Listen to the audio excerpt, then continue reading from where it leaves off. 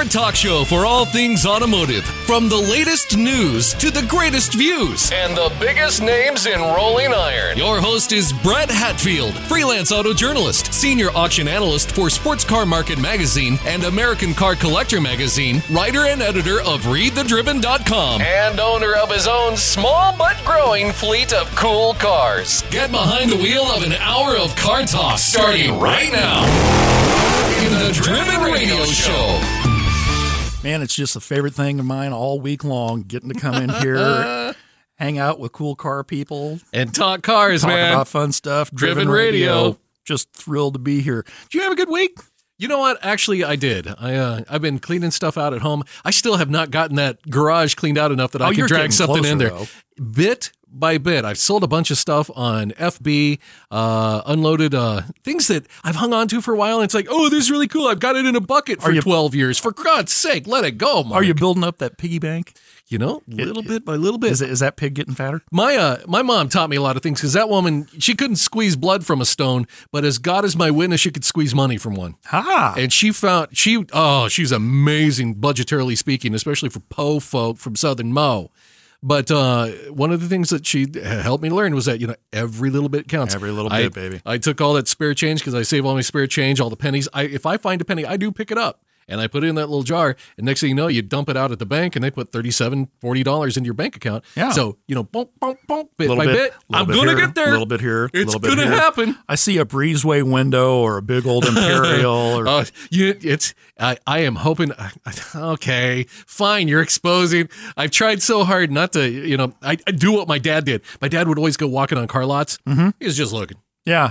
What you're doing is you're teasing yourself until you're in that frenzy and you're like, oh, God, I got to have it. So but in the meantime, you can be learning stuff as you go. Oh, yeah. You're learning how much you want a new car.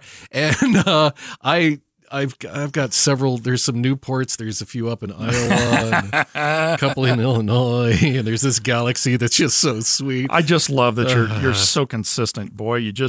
You never change. I love that. I want a big one, and I want it soon. But anyway, that's how mine was. And yours was good? Oh, it was pretty good. Got to drive some different stuff. Had some things happen that we're going to talk about. Oh, yeah. But I'd rather discuss some news, so let's get to that. That sounds like a winner. Hit us. Outside of our own personal world. What? Well, there is one outside of it? Well, this kind of touches my personal world. My other boss, Keith Martin, editor and publisher of Sports Car Market Magazine and American Car Collector Magazine, the two magazines that I work for. About a month ago, Keith had a very mild stroke when he was at home. Yeah. And the paramedics got him to the hospital within 30 minutes. They managed to get him treated. And Nice. Keith is a really healthy guy anyway. He exercises. He takes care of himself. He does all the good things that you and I don't do. He actually cares what he eats and, pay some attention to that. Yeah, pay some attention. I don't know that I'm guilty of that or not. But well, it's only a second cheeseburger. It can't possibly hurt me. Anyway, Keith was in the hospital, albeit very briefly. They moved him to a rehabilitation facility. That's easy for me to say. Uh-huh. And he's getting better. He's making improvements. Awesome. They've got him in rehab training 4 to 6 hours a day, and he's already able to walk with a cane, a little bit of assistance. He's typing with both hands. He's able to play the piano a little bit again, something that I couldn't do even if I am healthy.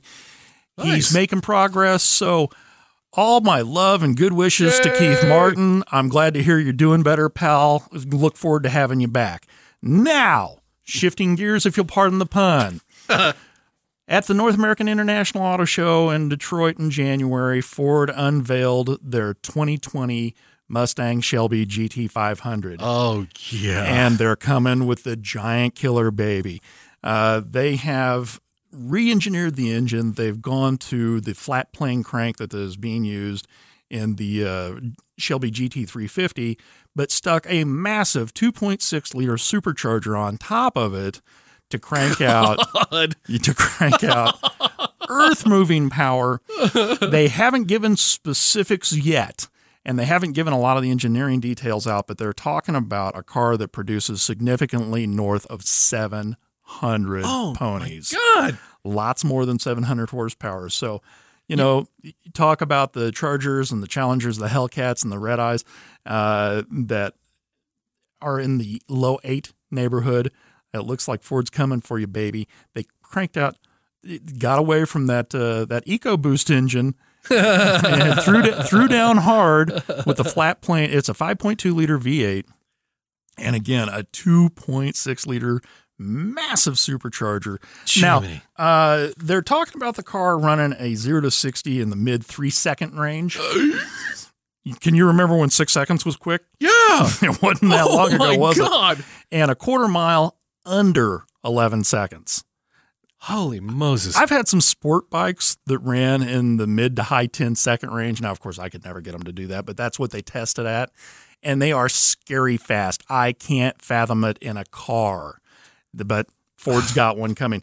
The other thing about the Shelby is no manual transmission, at least not yet. No manual transmission. They're getting under a 4? They're getting under a 4. It's an automatic transmission. It's a Tremec developed 7-speed automatic. Dual clutch transmission, the flappy Double clutching. You mean like 10-4 go buddy double clutching? I don't think that's Maybe what not? they're talking. No, sir. Not sir. quite. All right. It's not a convoy. 7-speed automatic developed by Tremec. No 3 pedals. They said, now the Shelby GT350 is not available with an automatic. So what Ford is saying is if you want a manual transmission Shelby Mustang, you need to look at the GT350. If you want an automatic, the GT500 is your car. Oh, gotcha. Okay. But again, north of 700 horsepower. Just I'm looking at this thing right now online. Oh, did you find the video with the 4 different exhaust notes? Yes, I did. Okay, I'm gonna be a little bit on the poo-poo platter side of that thing. Those exhaust notes that they have tuned ports so that it has the sound of what a Mustang should sound like. I'm like, I couldn't. That's so fake. To me, why don't you just play an MP3 of what it should sound like and make them dead silent? Because that's just as important. You're pretending. Be sure you listen to the GT350 and the GT500. It's a flat plane crank. It's a different sound. And it's very much what Ferrari has done for years.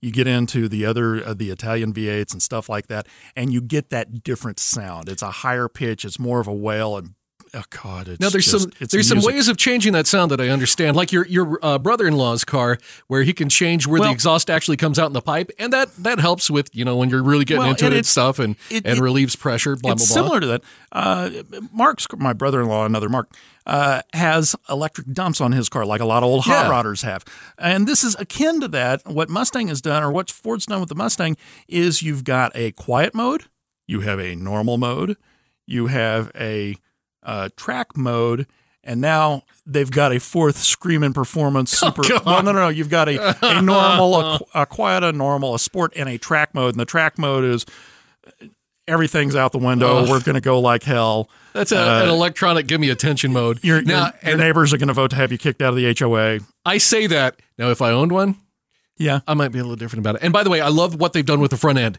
That kind of big, wide, kind of open scoop thing. But then you can see some of the Mustang. If you're going to feed that supercharger, you got to have a way to get the air to it. Honey, got to have a mouth. So look for that big bad Stang coming down the it's road here in late 2019 as a 2020 model. Who's coming up next? I'm going to just brag myself up. Oh no. I managed to get a news story that dovetails with our guest. We've got Vernon Estes coming from Vernon Estes Classics. He is a Shelby, a classic Shelby expert, and just all-around knowledgeable guy. Keeping the theme. So he's coming up next on Driven Radio.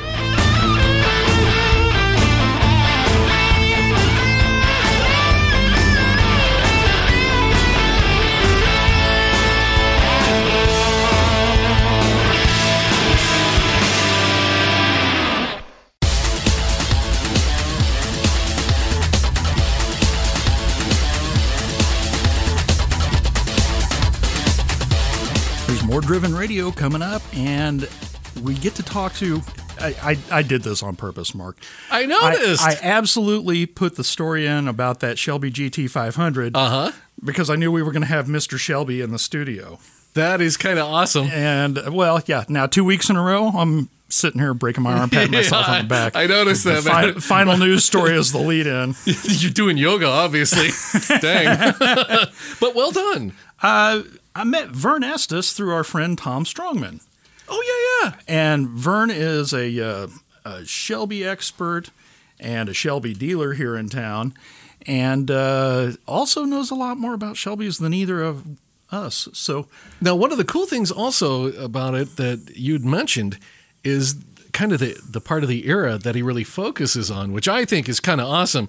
Because I don't know, Vern, you're looking kind of young there, son. You still got the morning dew where I've burned off to like a horizon of sand and bitterness. Everything that Vern is an expert on was born before Vern was. Well, what was it, 62 to 67, right around in there is Yep. Where you're really kind of niches. Yes, yep. That That's what I is focus on. freaking awesome. And he's got a cool little dealership here in town called Vernon Estes Classics. Tell us all about your dealership. Yeah, well, first off, thanks for having me. Absolutely. Thrilled you're here. Yeah, like you guys were saying, I'm kind of a niche dealer. I mainly focus in 62 through 67 Shelby American products, mostly GT350s from 65 to 7. Those are at least the cars that I spend a lot of time chasing. I have a lot of other stuff that either finds me or I happen to find. Right. Just kind of in the process of looking for those cars. Anything high performance Ford, though, is kind of what I'm into, but I love pretty much all cars. The dealership is proudly one of the lowest volume car dealers in the world. I try to sell as few cars as I can possibly sell. Oh, you get to call it a boutique, don't you? Yeah, boutique. That's what they're calling it nowadays, Nice. right? It's a boutique. I had a Corvette dealership like that before boutique was a thing. It's just I couldn't sell anything. That was a no volume. But that's I had no good joke. cars. Yeah, so basically those are the cars that I'm passionate about, and that's what I focus kind of all my time looking for. I mean, they're much harder to find now. I mean, they're pretty rare, so they're harder to find than they are to sell, So- especially for good cars. Why Shelby's? How did you become interested in Shelby's? I used to be interested in pretty much all cars. I mean, my taste in cars actually went down over time, I think. I think I started on much more sophisticated stuff. I was kind of a weird kid growing up. I was the kid in the library at school that was reading about World War II airplanes and military history and trains and anything mechanical in the corner of the library, taking the same books out over and over again. My mom actually used to drop me off at public libraries when I was like 10 years old and just leave me there for hours so I could read books. And I think you were among friends here. Yeah. You're golden. Yeah, and so that led to somehow that narrowed down to cars, and I started taking an interest in a lot of like full classic American cars from the 30s and Grand Prix cars from the 20s, a lot of like European stuff, and then somehow it went to muscle cars from there, and then it narrowed to Shelby's, and this all happened like in the span of a year. So I love all cars. It's just that I don't know what it is about Shelby Mustangs. Actually, I do know what it is. I think that Shelby Mustangs are probably probably the ultimate like mix of an American muscle car and a sports car. Nice. Those and Corvettes, of course. I mean, those are kind of the two, hallmark cars. That's what I've always loved. I'm happy you threw the Corvettes in there. Yeah, there you go. That was very nice of you. Absolutely. And you said that you started out collecting memorabilia. Yeah, when you're 10 years old, you can't afford cars that go for obscene amounts of money. You build models. So that's a lot of model glue and painted fingers. Yeah, so you log onto eBay and what was in hindsight kind of the early days of eBay. That's right. Yeah, you get in trouble on eBay and you start buying factory postcards and factory brochures and posters, race team outfits, all sorts of crazy stuff that happens to center around the cars. And I amassed I would work for $10 an hour restoring the cars in downtown Kansas City with a friend of mine named Bob Gaines. And every dollar that I earned there would be used to buy literature and memorabilia having to do with Shelbys and Cobras and Mustangs.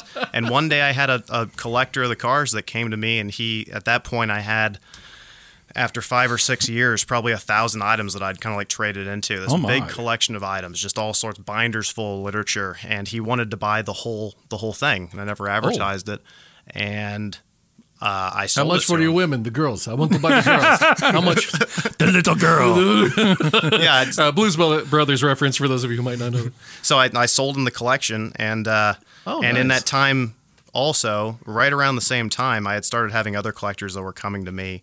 Wanting certain pieces of memorabilia, and I was realizing that if I could buy it for X and sell it for 2X, then I could kind of collect it and have fun with it, and also, get a little. That was the days before beer money, but we'll call it walking around money. Capitalize on a passion. Nothing wrong with that. So No, I nothing accidentally wrong with became that a at all. dealer in it. So Nice. Wow, there's so many thoughts that go along with this. Nobody ever came to me for all my Corvette junk. Of course, I never got really How hard nice. were you trying to sell it? I mean, this is a great card. Yeah, I'll sell it to you if I have to. Well, that and there's a reason I'm no longer allowed to be on eBay after a couple of drinks. You're still allowed on Craigslist though? No. eBay, Craigslist, and now iTunes. Yeah. And don't forget Facebook Marketplace. I mean, I'm having to wean myself off of that because I've got so many saved clunkers in there that if I just get enough. You keep getting the refresh notices. Hey, look, new Imperial. Yeah, they tease me. It's just wrong. So how do you go from amassing a really extensive collection of memorabilia and collectibles and all that stuff to being a Shelby American Auto Club concours judge? Oh, everything, it tends to snowball. It starts with little things, and I end up judging cars. The guy that I work downtown with is a concours judge, and I started out scribing for him, so I would be the guy that would walk around with a clipboard and write down whatever the judges were saying, and I did that as like a way to learn about the cars. That's why I'm able to buy the cars today and feel pretty confident in my purchases, because Shelby Mustangs are it's a scary world if you don't know what you're doing. I can imagine. Yeah, because you're talking about cars that are worth many multiples of what a normal standard Mustang is worth, yet they share 95, 96% of their parts with those normal Mustangs. They're essentially the same car with some performance parts added on, maybe some chassis modifications, maybe a special hood, maybe some instrumentation in the interior. I mean, that sounds like you're oversimplifying it, but at the end of the day, it's worthwhile for people to fake these cars now, and some people don't do a very good job of it. Some people do a fairly good job of it, and so you really have to know what you're doing when you're buying them. And along with knowing what you're looking at, you've found some pretty remarkable Shelbys here and there. Tell us about the. I'm the typical blind mouse. I find a crumb every now and again. So I'm talking specifically about a 65 GT350 drag car that was sitting outside in Hawaii. What? Yeah, that's an interesting. You found it in Hawaii? Yeah. Yep. Okay, I want to hear this. Yeah, I want to know. I'm wanting to know how you just go on vacation and start. So when I first got into the buying and selling of the cars, I took an interest in what's called a drag unit Shelby. Most people don't know it, or at least most people tend to overlook the cars because Shelby American is known as a road racing company for the most part, and endurance racing. But they did actually build in 65 and 66. They built 4 what they call drag units from each year. And these 4 each year, yeah. So basically 8 total, 4 in 65, 4 in 66. And what the cars were is basically they were the drivetrains. Well, actually, the whole car was sent off to Les Ritchie at Performance Associates, who is kind of the West Coast arm of Ford Performance as far as drag cars go. And he took those cars, put Thunderbolt-style traction bars on them, which is a pretty serious thing. Completely rebuilt the engines and transmissions with straight-cut gears. The heads on the engines were custom milled. They basically had R model engines in them. The rear ends in 65 were 514s, and in 66 they toned it down to 486s. And they still had, like, in 65 and 6, they still had like the aluminum gearboxes that were common in Thunderbolts as well. So they were pretty fast cars. They were basically full interior, but and glass in them. Yeah, and they were running 127 miles an hour, somewhere around that in the quarter, which in 65 and 6 is extremely fast because those are not drag. 65s and 6s are not drag cars. So not with a full interior and glass. With a 289 K code V8. I mean, it's pretty quick. What's that translate to in an ET? Is that low 11s? I think it's low 12s. I think on those cars. But a $130. Yeah, close to it. Which is really amazing when you think about it, because again, they're meant to. GT350s are supposed to be road racing cars. Yeah. And so I took an interest in those drag units. Number one, because everybody else seemed to overlook them. Nobody seemed to research them very much. And when you look at like the holy grail of 65 Shelbys, those are R models. So full race road racing cars. Well, they made 36 R models, or 37, depending on who you ask, I suppose. They only made 8 drag units from 2 years, so they're over 4 times rarer than the R models. So And of the 2 years, only 3 exist from each year. So actually, there's only 6 in the world. 2 have been destroyed from each year. So destroyed or parted out, or both? Well, in 65, 1 is lost and really not accounted for. It was supposedly lost in a street race to I believe Sacramento firefighter is the story that I've heard. And then in '66, one of those cars titled out, yeah, pink slip. Well, here's God. here's a crazier one. And I've heard whisperings that who knows that car might exist, but those are Southern California people that say that, and who knows if they're who knows, they're the ones that are in the area, so maybe it's hiding somewhere. But then there was one in '66 where there was like you see in like an old movie. Somehow there was like a trail of gasoline that got ignited and led all the way to the car, and the car exploded and got put in a landfill, and it's all completely documented. So of 66, there's only 3 as well. Oh my God. And so since there's only 6, I started just kind of trying to research the cars and learn more about them. And I contacted, various owners of the cars, and I found out that one of them was delivered new to Hawaii. And I thought, well, that's an odd place to have a 65 drag car. Not a lot of drag strips in Hawaii. Yeah, They're all just vertical. like 2. Yeah, It certainly is, and we're going to hear the back half of this story in just a second. We're here with Vernon Estes of Vernon Estes Classics, and wow, too much cool stuff. No doubt. I knew this was going to be a home run. We'll be right back with more Driven Radio.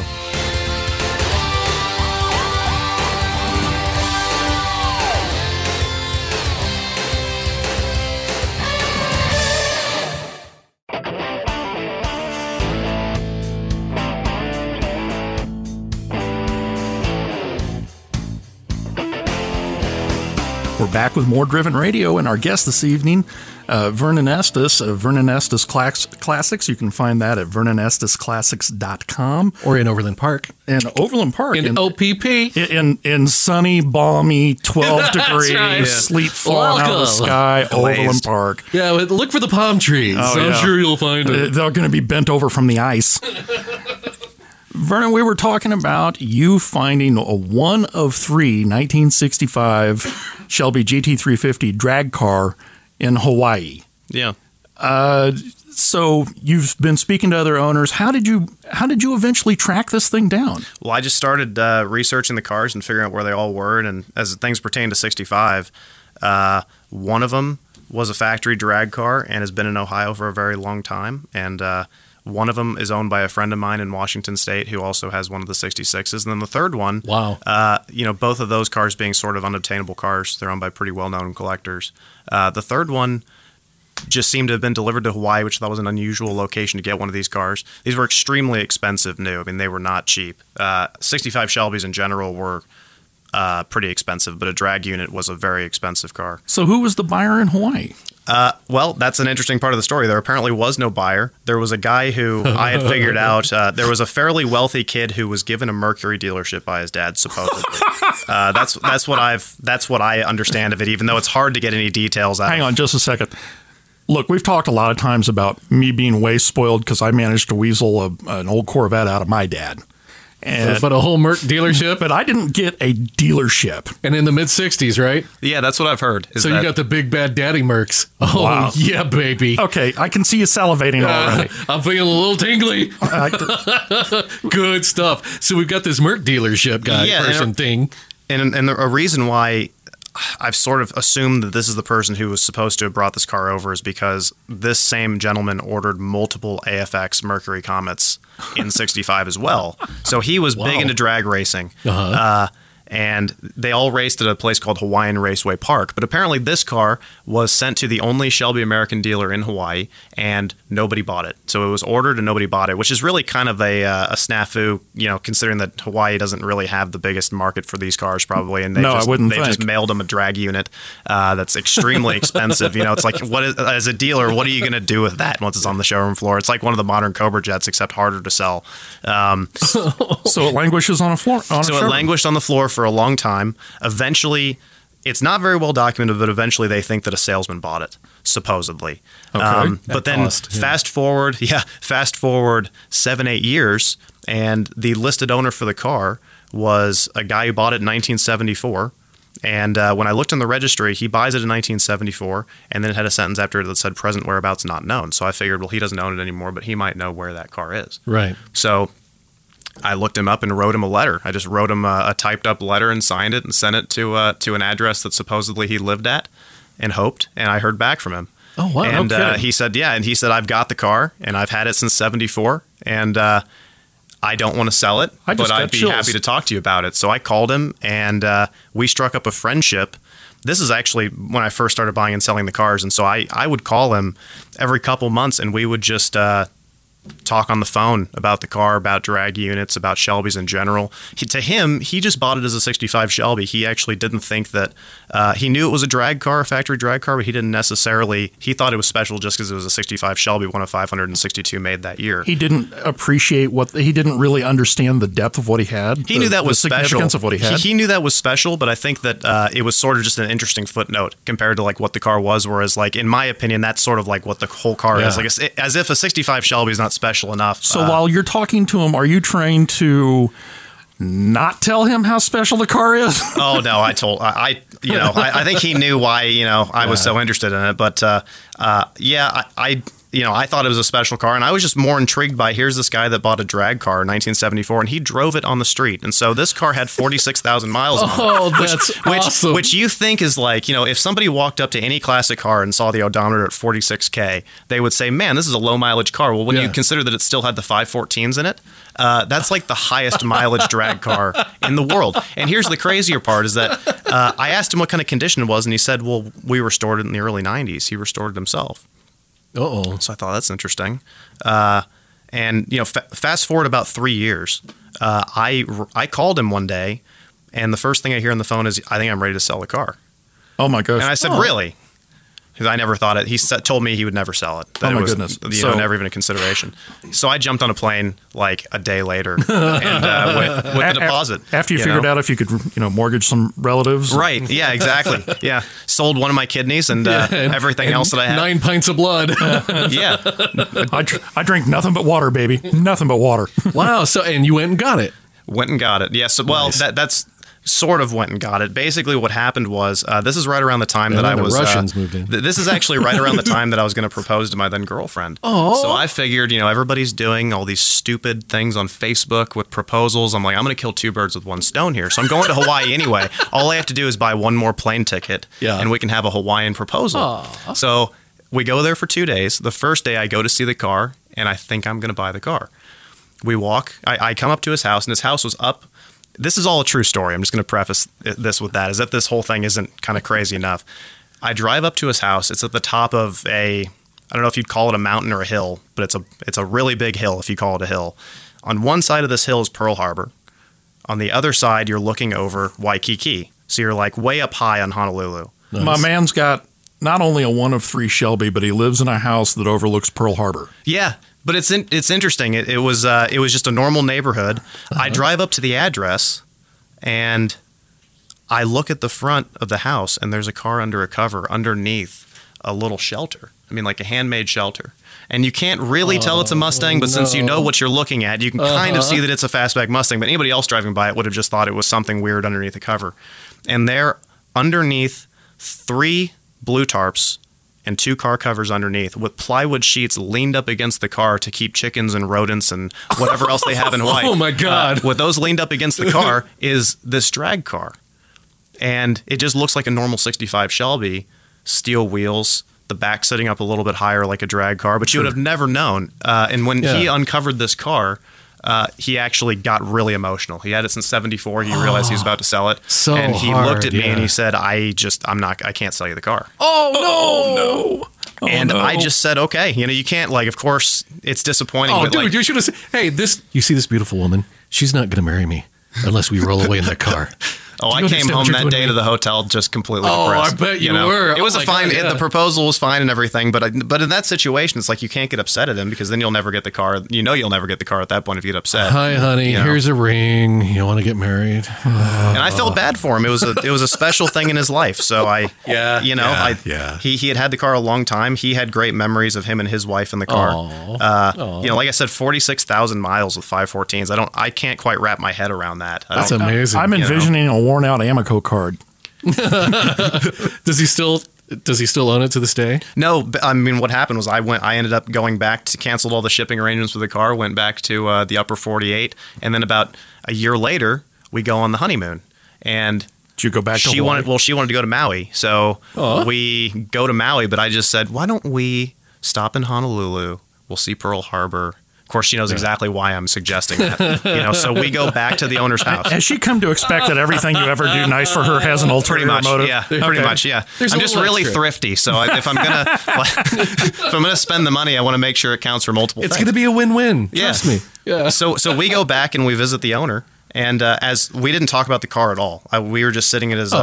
He's a friend of mine, so we were just sitting at his kitchen table, and I'm walking out the door. We had gone to Pearl Harbor, went to his house, walking out the door so we could catch a plane to Maui. And I turned back and I said, "If you ever want to sell that used car in the driveway, you know who your first call is." And he says, "I'm ready. I'm going to sell it to you." And at the time, I was like, I'll call you in like 3 weeks. Yeah. Because number one, I couldn't take the car right then anyway. You had to set up shipping. And number two, it's like, I really don't want to do this again, if he's not actually ready. So I said, I'll call you in a couple weeks and we'll just touch base again. I called him in a couple weeks. He said, "I promise this time I'm ready to sell the car." So I went back to Hawaii a third time.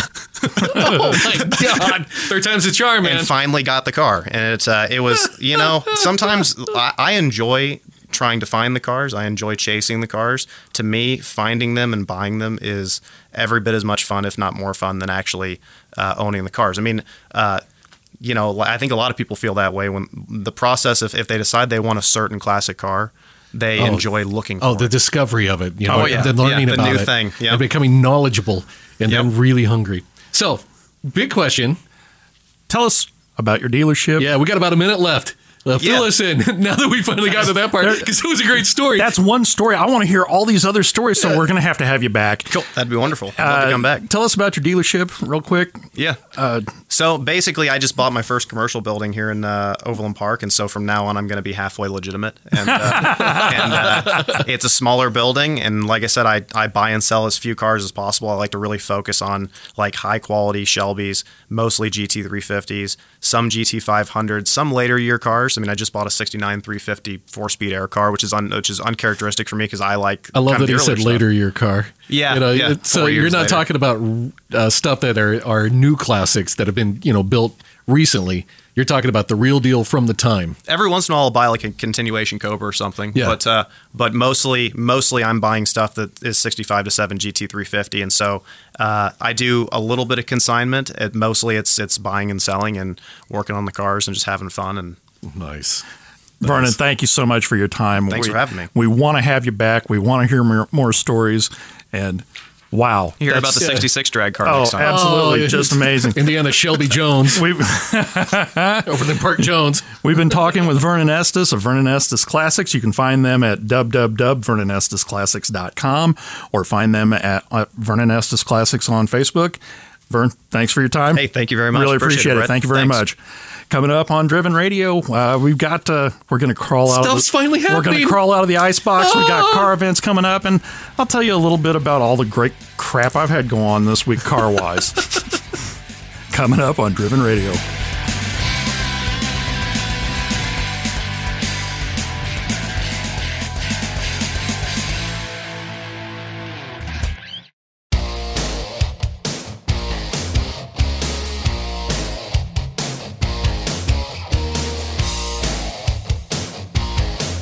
Back with more Driven Radio. God, is that Vernon? Does he know? That was amazing. And he's, I don't mean to, I'm trying not to be ageist here. Dude's young. He's in his late 20s. And he's smart and to have that depth of knowledge at that age. Yeah. When during the break we were chatting and it's just like, my God, this cat knows. I don't even know that I got that depth of knowledge now. I'm very envious. Cool dude. Great interview, and man, I'm dying to have him back. I want to hear more of that stuff. Well, I want to go to the Vernon Estes Classics. I want to go to his place because some of the pictures, I'd like to see what he's got that he hasn't fixed up yet. He's got all those shots, if you go to the website, of beautiful cars, but there was the one that you pointed me to, and then I'm like, oh my God, there's that and this and this. There was the 58 Impala. Oh, God, that thing is lovely. And then a Nash, a 52 Nash station wagon. Well, just crispy mint. Well, it shows the depth of knowledge he's got. He knows it's not just Shelby's. He's got a first-gen Bronco on there. I have to call Seth Burgett and tell him. And you know me, I like that little kind of twisted weirdness. He's got, these beautiful muscle cars where you're like, oh my God, yeah. Oh, absolutely. But then the ones that he's got outside of it are kind of quirky. And a couple of Broncos. Well, and the Nash was cool. What a neat little wagon, and you don't ever see that stuff. No, you do not. Gorgeous. So. Just once in a great while. Alrighty, well, I thought I was gonna, because last week was warm and the weather was nice, and I thought I was gonna get everything out that's been waiting for the weather to turn nice. And, Midwest is such a tease. Get the flat spots out of the tires and get the engines warmed up. If you let old cars sit long enough and you don't drive them, the seals dry out and then they start to drip. One of the worst things you can do for them. Yeah. Well, I mean, it's like anything else. If you let them sit too long, they atrophy just like muscles will. Yeah, that's like me on the couch. So damn you, Netflix. Hey, I got the same thing. I hear you. Some flat spots. Oh, no kidding. And others that you wish were flatter. Anyway, I digress. Got the Bronco out last week, and I was driving it, and I was hustling to get here, and got caught up in traffic slowing down. They were doing some impromptu road repairs, which I-35 desperately needs, fixing all the little pothole patches. Yeah. And traffic was slowing down a bit, and it was pretty tight, and the guy that was behind me was following me pretty close. I got on the brakes hard, and I got tapped from behind twice. In the Not good in traffic or prison. No. It's all wrong. No, all wrong. All wrong. Anyway, thank God for the old Bronco. We pull off the side of the road, and this guy's driving a crap box Chevy truck, and the spare tire and that giant oversized, the spare tire carrier on the tailgate and that big oversized 33 that I had sitting on there saved the truck. Woohoo! The other guy, it kind of folded up one of his headlights a little bit, but he got out. I'm not kidding, man. He looked like he probably hadn't bathed in a while, and got out, and he looks at my truck and he goes, "Well, you ain't got nothing." And I said, "Are you okay?" He says, "That's just a headlight." Jumped back in his truck and took off. And I'm standing there thinking, you don't have any insurance, do you? Yeah, no insurance. And there's no seal on that bottle next to him. Yeah, that one's been cracked. Yeah. I got to get. Yeah. Anyway, looking good. See you later. So, I thought, okay, well, let's go tuck the Bronco away and drag out the old Impala. It's warm. It's going to be nice this weekend. So Vlad the Impaler saw the light of day, took her out, and Friday night showing off for a buddy of mine, did a speed shift from second to third and jammed the linkage again. Again, I've done this before, but since that car wasn't originally a 4-speed car, and it is now, there's not a heck of a lot of room in the transmission tunnel. Things are kind of tight, and you can jam them up if you're being a little aggressive. Yeah, vigorous. Vigorous. Yes, vigorous. It's not as robust. I was vigorating. As one might like. It happens. I was vigorating. That's a new verb. Anyway, so classic car weekend didn't quite go the way I thought it would, but nothing terminal, nothing fatal. Everything can be fixed. And I got to get it fixed because we're coming out of all the snow and icebox weather that we're back into now. And dude, you found some cool events coming up. Believe it or not, there are car guys who are itching to get out of the house as bad as we are. And so we've got car events coming up in March, starting March 3rd with in Kansas City, Missouri. Crossroad Cars going to do a monthly car show. Monthly. Sweet. Looks like they're shooting for the first Sunday of every month. There's one coming up on March 3rd. With a $10 donation to St. Jude's Children's Research Hospital after, looks like they're going to establish a $500 student scholarship. That's terrific. So $10 per car, and then like 10% of the proceeds go to these things. This is cool. And it's going to be at 300 West 19th Terrace in Kansas City, Missouri. For more information, you need to go check the Crossroads Cars page on Facebook. Yeah. Hey, March 9th, in North Kansas City, there's a spring car meet at Mackin Park, Howell Street, and Clark Ferguson Drive. Now, they're saying that this is a tentative address. I wonder if that means we kind of haven't gotten permission quite yet. Or maybe somebody's holding out for something else. But we're looking, but it's a great idea. Well, it's a spring car meet. Fortunately, all the things that are going to show up have wheels there do move. So if the address changes, we'll keep you posted. You can find more information about that at their Facebook.com events page. No, wait, you got something noted here. Stage DJ and laser light show. Laser light show. They said it's 4 to 8. If it's after 8, oh, this is awesome. We're gonna have a car rave. Yeah, I have a 1955 Buick right next to this, 1992 Honda. Hey, groovy. Don't knock it. I saw a 58 Ford at that KCI car show last year that had lasers and light show going on inside the car. Dude. Inside the car. When I was 18, that would have been wicked cool. Yeah, it's your own Pink Floyd show, baby. Sit back, relax, and yeah, I know. Back goes a seed, and hello. I know the mushrooms taste funny. Eat them anyway. It's the universe. March 22nd through the 24th in St. Joseph, Missouri, the second St. annual Joe. Midwest Motorama at the St. Joseph Civic Center, 100 North 4th Street. Car and bike rat rod show, lots of classes and awards and giveaways. Says contact the show chairman at 816-390-0243. The producer at 816-390-6364, or email Midwest Motorama, MOTORRAMA, at AOL.com. You know, they got some pretty cool car clubs up there. There's a dude up there, and I won't single him out on this one, but he and I just met him, at a random event, and he has worked hard to help me find some classic, sleazy rust bucket that I can afford, and was just the coolest guy. Okay, why not? Knuckle Draggers was the name of the club, the Knuckle Draggers Car Club. Hey, I like it. Just the coolest guy and a great group of people, and most of their get-togethers that they do around St. Joe, all benefits charity.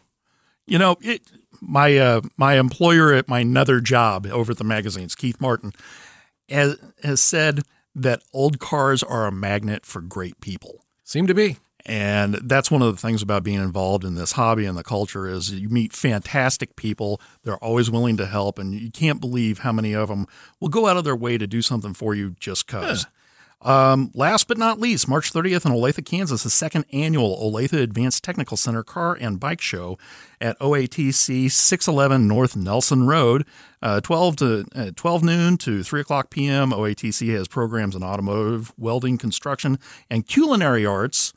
And proceeds go to Funding Skills USA participation. For more information, call 913-780-7026. And everybody show up for that. My son graduated with cool. OATC. Very cool. He was in the construction part, and I went to one of their car shows because he was helping to walk people around and do stuff and help tour the facilities.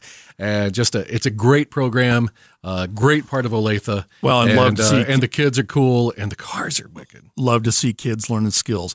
Well, that's it for us this week. Boom. Man, flew by. Absolutely. Absolutely flew by. Be sure to give us a listen at Driven Radio on Facebook and at readthedriven.com. We're working on a new website for the radio show. Yeah. But until then, we'll stay with Read the Driven. I'm Brett Hatfield, co-host Mark Groves. Woo-hoo! Thanks for being with us.